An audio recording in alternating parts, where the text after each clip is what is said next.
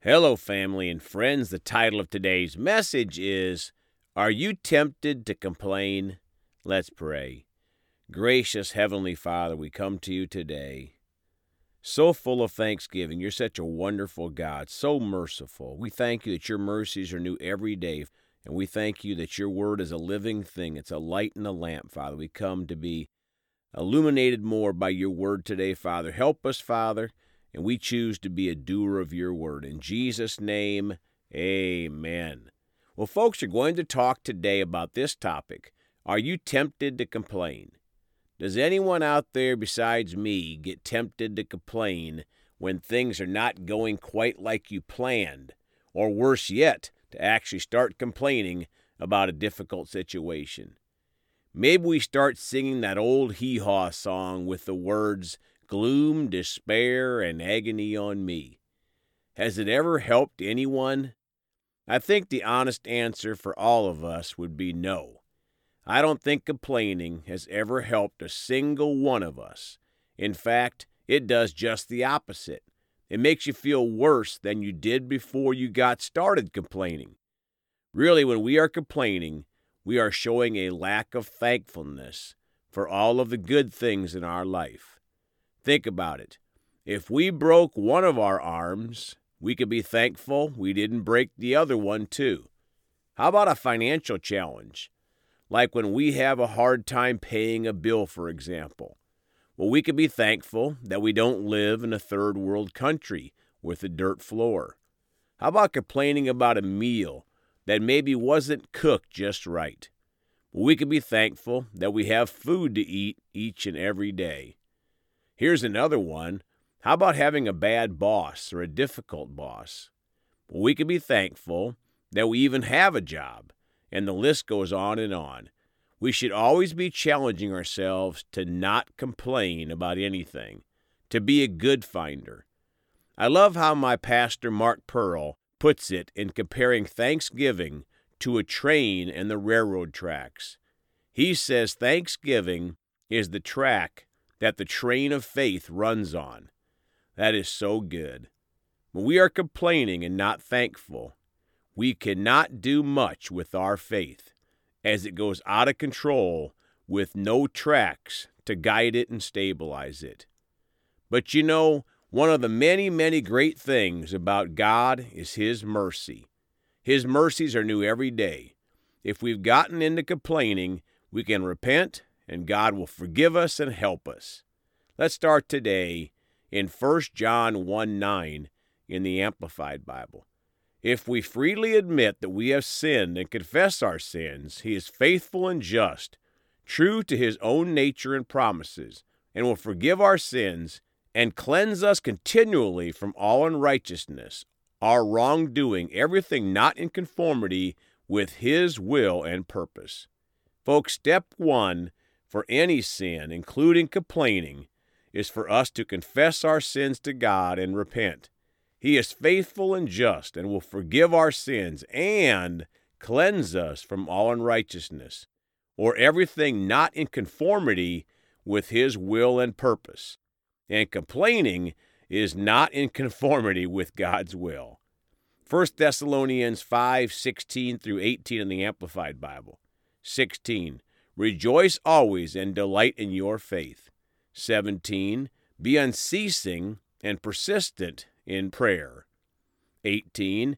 In every situation, no matter what the circumstances, be thankful and continually give thanks to God, for this is the will of God for you in Christ Jesus. My friends, if we are rejoicing always, as verse 16 says, we won't be complaining.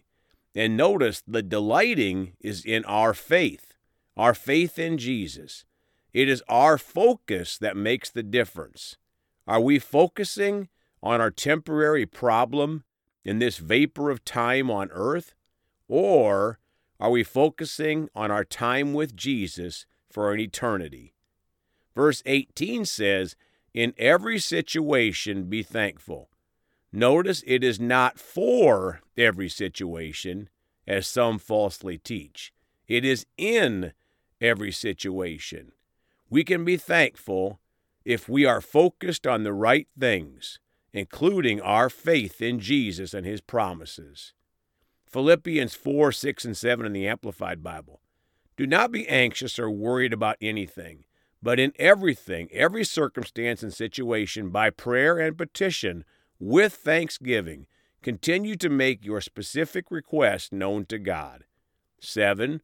And the peace of God, that peace which reassures the heart, that peace which transcends all understanding, that peace which stands guard over your hearts and your minds in Christ Jesus is yours. Folks, if we get into worry, then it is easy to start complaining about our situation. But God tells us not to worry about anything. So what are we allowed to worry about? Nothing.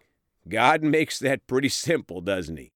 Instead of worrying about things, we pray with thanksgiving that God is helping us get through any challenge in life, and then he'll give us peace, and not only peace, but a peace that passes all understanding, praise God. Psalm 95, 2 and 3 in the Amplified Bible. Let us come before his presence with a song of thanksgiving.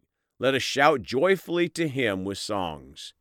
My friends, God tells us to come before his presence with a song of thanksgiving, not a song of complaining. How many of you parents out there want to give things to your children after they've been complaining? No, and God is the same way. He doesn't want us to be spoiled brats and give us things when we are complaining. Instead, he wants us to come into his presence with thanksgiving and shout joyfully to him. When is the last time you shouted joyfully to God? Not whispered joyfully to God, but shouted joyfully to God. Praise God, I felt the anointing on that. Some of you need to shout joyfully to the Lord. Verse 3, for the Lord is a great God and a great King above all gods. Folks, if we have a hard time thinking of something to be thankful for, how about that? Our God is a great God and a great King, and he is above all gods, far above all gods. Colossians 2, 6, and 7 in the Amplified. Therefore, as you have received Christ Jesus the Lord, walk in union with him, reflecting his character in the things you do and say, living lives that lead others away from sin. My friends, we are to walk as a Christian in union with the Lord, reflecting his character in all things. And you won't find Jesus complaining about things. His life led others away from sin.